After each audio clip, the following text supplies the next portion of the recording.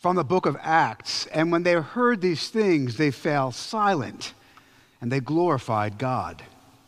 In the name of the Father, and of the Son, and of the Holy Spirit. Amen. Here's a question for us to ponder this morning. What is it that actually brings a person to faith in Jesus Christ? It's actually a big question. What is it that actually brings people to a living faith? And people say, well, Scripture. Well, yeah, but you can read Scripture and never be converted. And also, think of all the people throughout human history who couldn't read, and they were converted. So it can't just be Scripture, which is the Word of God and the ground of all truth. But there's got to be more to it. It's not quite that simple. What is it that actually draws individual people to Jesus? And I would submit to you that there are as many conversion stories as there are people in this church today, as there are people in the world who have met the Lord Jesus Christ. God does reach each of us individually in our own ways, our strengths, our weaknesses. And in a sense, well, no, in a real way, you are unique. There's no one on earth like you. And if you're like my mom and me, she'd say we should all be grateful for that. But here's the thing. I want to think about this for a second, because we think of conversion and as 21st century post-Enlightenment rationalists, which I'm not negating that, but we think of coming to faith as a conversion, right? Being convinced. I have chosen Jesus to be my Lord and Savior. Well, wait a minute. Hang on. Who does the choosing, you or Jesus? It's a big question, actually. We think of conversion, of coming to faith, as an intellectual assent to a truth claim. Yes, I've looked at the facts and I've signed right here. That's what our 21st century post-Enlightenment rationalistic worldview wants to tell us. But that's not true, and we all know it. And the reason I bring this up is you look at churches today, and they say, the real problem is we just have to figure out a new way to bring the word, Truth be told, this past Easter, there was a church, which I don't even know which one it was, but you could probably Google it and find out, a church here in Vero Beach that decided that on Easter Sunday they were going to hire a helicopter, which they did, and they were going to drop thousands, tens of thousands on Easter eggs on the ground out of said helicopter in order to draw the young people, right? Well, look, here's the thing. God does not need a salesman. God does not need a marketer. Jesus does not need gimmicks. He doesn't need us to sell him. Because what really changes lives, listen, and you'll see what I mean. What really changes lives is changed lives. What really converts people are converted people. If you ever look at any conversion story, there is God, there is the person who's converted, and there's always somebody else. Another character through whom God uses to bring said person to faith. Every time, doubting Thomas, Saul on the road to Damascus, right? He goes to Ananias, and Ananias is part of that whole story. Every time, people are converted, brought to faith through the context of a believer. And this morning, I'm going to look at that dynamic in this conversion story of the most unlikely couple you can think of, a soldier, a Roman Gentile, non-Jewish soldier, and a fisherman named Peter. 2 points I want to look at this morning. It's just so cool. I love this story. The first point is the power of coincidence. Coincidence in quotes, of course. The power of coincidence in drawing someone to faith, and also the power of our story, the power of your story. So the first thing I want to look at is the power, again, coincidence, and I say that in quotes because there's no such thing, but I'll get to that in a sec. The first thing I want to say here is that biblically speaking, there is no such thing. Someone said this morning in Rector's Forum. There is no such thing as coincidence. There are things that happen that might not matter. There are things, I'm wearing black socks. Of course, big surprise. But I mean, there are some things which don't matter, but there is no such thing in Scripture which is coincidence, which means that everything happens for a reason. And that's a biggie. People say that, and they don't ever think what they mean. I'll give you an example. I was in Denver this past summer in July, and I stopped in to Starbucks to get one of those dark coffees, right? I don't go for the latte frou-frou stuff with the foam and all that. No, man, just give me black, dark coffee. My wife said it's because it's black. You like your coffee black like your soul. That's what my wife says. But anyhow, I was at Starbucks, and this purple-haired, tattooed barista was talking about something, I don't even know it, but she was talking to somebody else, and she says, well, you know, to her colleague, well, you know, all things happen, everything happens for a reason. And I said, oh, yeah? How do you know? And for her, it was just self-evident, but it's not. When people say everything happens for a reason, unless there's a God who actually directs the show, that's a stupid thing to say. When you say everything happens for a reason, that means there must be someone with reason behind ordering it, who has the reason and the power and the will and the intent to order it, i.e. God. So whenever one of your friends says, well, everything happens for a reason, or your kids say it, say, well, how do you know? As a Christian, I know why. But as a non-believer, that's a stupid thing to say. My point is that there is no such thing as the biblical Christian worldview. There is no such thing as coincidence. Things don't just happen by chance. Things do not just happen by spontaneously.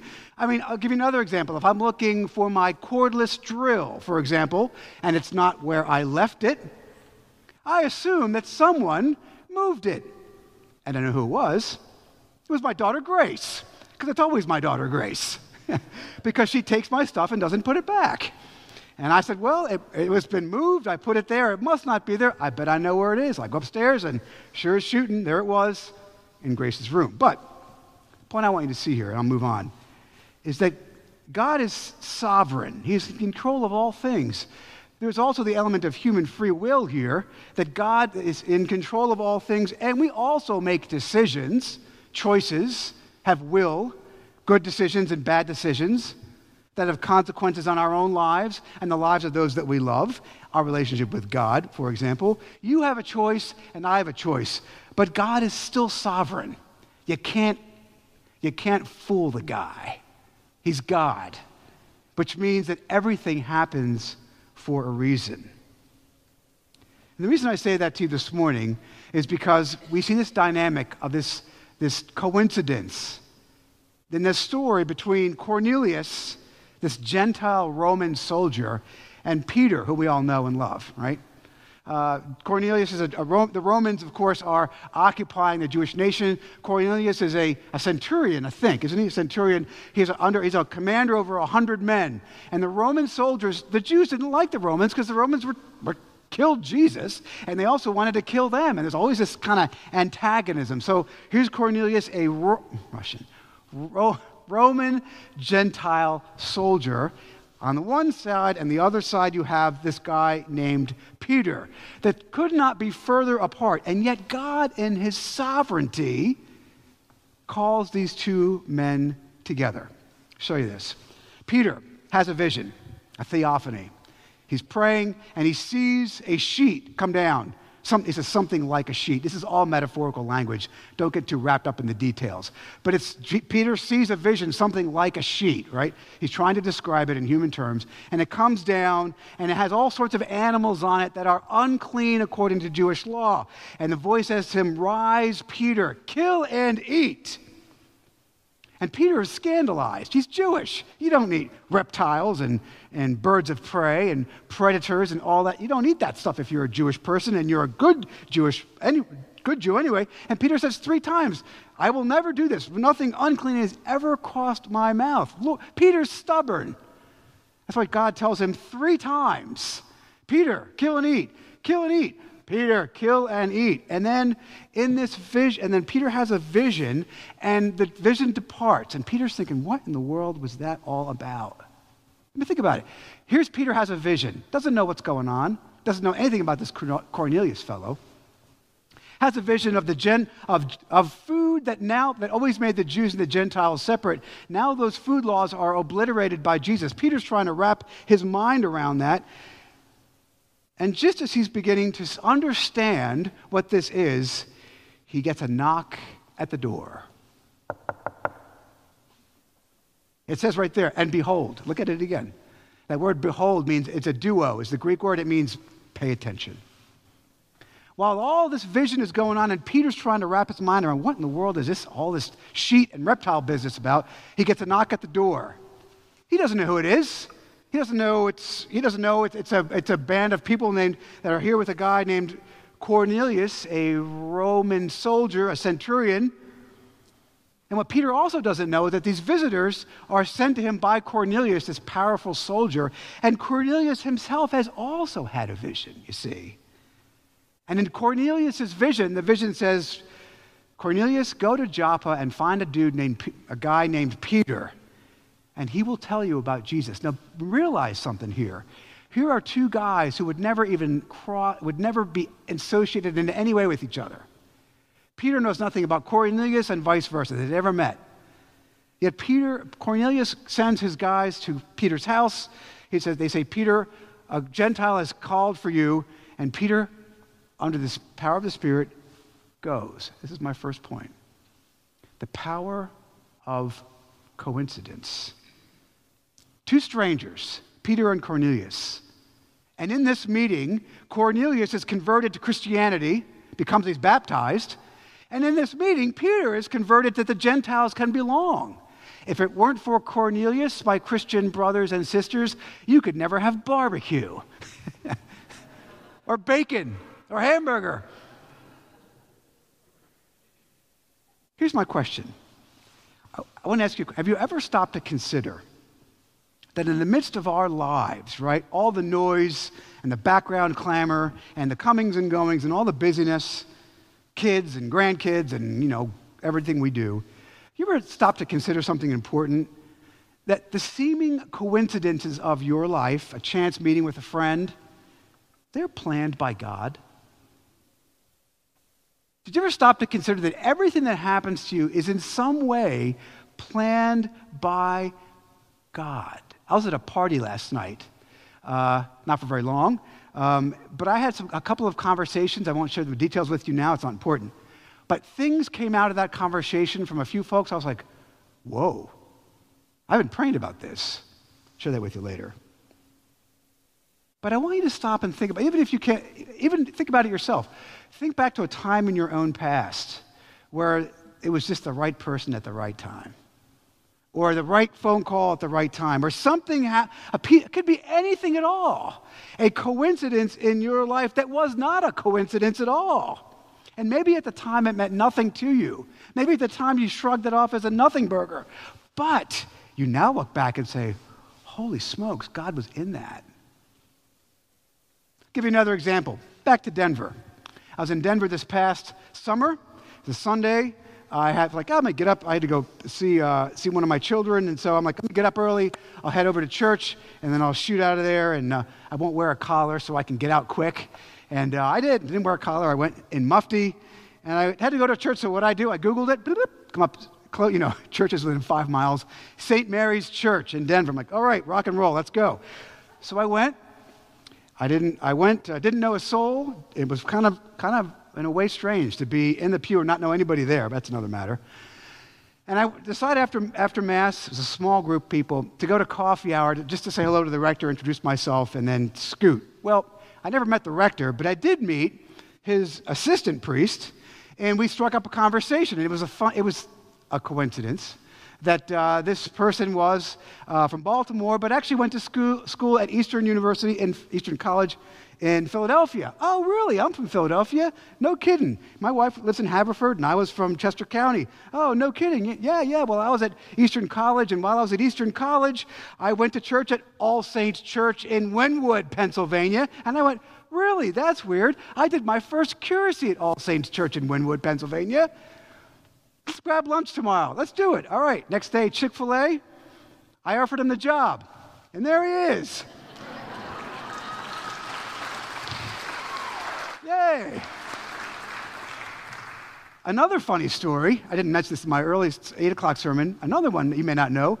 Way back when Father Jason Merbarger was my first assistant, he left here about 6.5 years ago, I couldn't find a priest. I had a few people that I tried to get, that kind of different things didn't work out. I was lamenting with a colleague of mine at clergy conference named Charlie Holt, who was just elected Bishop of Florida yesterday. I'll tell you that in a minute. And I said, Charlie, man, Father Charlie, I said, I can't believe this. I talked to this guy and this guy and this guy. I can't find an assistant priest, and I'm dying. It's just me. He said, well, have you talked to Josh? I said, Josh who? There he is. So it's like, I'm not making this up. There are no coincidences, friends, none. And I want you to consider that today. Think back, it's not hard, but just put some thought to it. The things, the people that God places in your life that are no coincidences at all. Paul says this very thing in Romans 8:28, lots of other places, that we know that for those who are called, those who love God, listen, all things work to good. All things, tauta is the Greek. It means everything. In other words, there are no coincidences in life. So let me stop there, just say the thing, and I'll move on. Where are you struggling in your life right now? And you all are somewhere. Maybe you're confused, or you're lonely, or you're scared, you got money issues. Let me just say two things. God will use this for good, ultimately. But also, I want you to see that these situations in your life are not a coincidence, and God will use them to bring you closer to Him. God will put, in the midst of suffering, God will put people, places, and things in your life that God will use for good. You know, you can't see the Cornelius coming to your door before Cornelius knocks on your door. And you can't see what's going on with Cornelius when you follow to go to see him. You don't know what's going on, but God does, you see, and that's the difference. He's got a plan, and you're a part of it.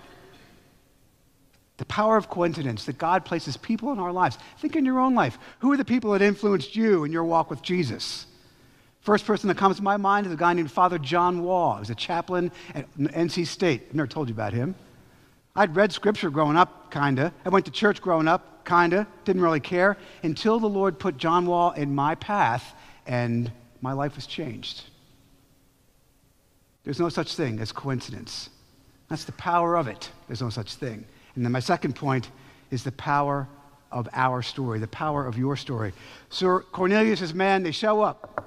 Peter, let's go. Peter goes, and through the ministry of Peter, this Roman Gentile soldier is converted, the first Gentile ever in Scripture, and not just Cornelius, his whole household, family, kids, slaves, anybody who worked for him was converted to this relationship with Jesus Christ. This seeming chance encounter, this seeming coincidence, now shows us that the God of Abraham, Isaac, and Jacob now includes Gentiles like you and me. And then later on, this is the best part of the whole thing. Later on, Peter returns to Jerusalem to tell the other Christians who are there. When the story talks about Peter going back to Jerusalem to tell the brothers, that means the people he's speaking to are Jewish people who had become Christians. And Peter goes back and says, gang, you're not going to believe what just happened. This Gentile Roman soldier, this, castaway, has accepted Jesus. The Holy Spirit has worked in him. I've seen it with my own eyes. And at first they're angry and they're scandalized. How can this be? But then Peter begins to explain to them this strange events that occurred, this vision that he had, this story of this man's conversion, how he's baptized. This Roman comes to faith in Jesus. Peter tells his story, and this is what happens next. Verse 18. This is the best part of the whole text, and I'm going to wrap up. And when the Jewish Christians that were there, heard these things, what Peter said about Cornelius, they fell silent. Which means this, they went like this. And they glorified God. I love that. They hear the mighty works of God in this Gentile Roman soldier. And they fall silent. Whoa. And they glorify God. So here's a question for you. What is your story? Everybody's got one. What is your story about how Jesus has brought you to him? It involves a person or people, many of them. I guarantee it. It always works that way. What's your story? When you tell other people your story about how Jesus has and is changing you, do they go, whoa? Do they fall silent? Do they want to hear what you have to say? Do they want to hear the amazing things that God is working in your life? Do they hear how God has changed you and is changing you, and they want to be a part of it? Do they go and glorify God? I want to know this God that you know. I want the life that you have. I want faith like you're sharing. I want to be changed by the same God that's changed you. I want you to stop and consider this, friends. Everybody's got a story. The person in your seat has a story about how Jesus has and is changing you. And I want you to stop and think about this. It's so important to consider how God has worked in your life, the people he's placed in your life that have gotten you where you are right now. Can you tell your story? Have you told your story? You know, one of my favorite verses in Scripture, if you don't know this already, I'll tell it to you, is 1 Peter, Peter's first letter, chapter 3, verse 15. Peter says this about this very thing. He says, always be ready, prepared, to offer a testimony for the hope that is in you, but do it with gentleness and respect. I love that. Always be prepared to offer a testimony for the hope that is in you, but do it with gentleness and respect. Testimony, what does that mean? A testimony is if you were in a court of law and someone said, so why do you believe in this Jesus fellow? What would you say? That's your testimony. He says, always be prepared, be ready to offer a testimony for the hope that is in you, but do it with gentleness and respect. In other words, can you articulate how God has worked and is working in your life? Have you done it? Are you ready? Peter says, always be ready. Because you never know when Cornelius is going to knock on your door. You never know when God is going to give you an opportunity to share the good news, the hope that is in you. If you don't know your story, I want you to stop today and think about it and pray about it. And you know it, you just got to take the time to be ready.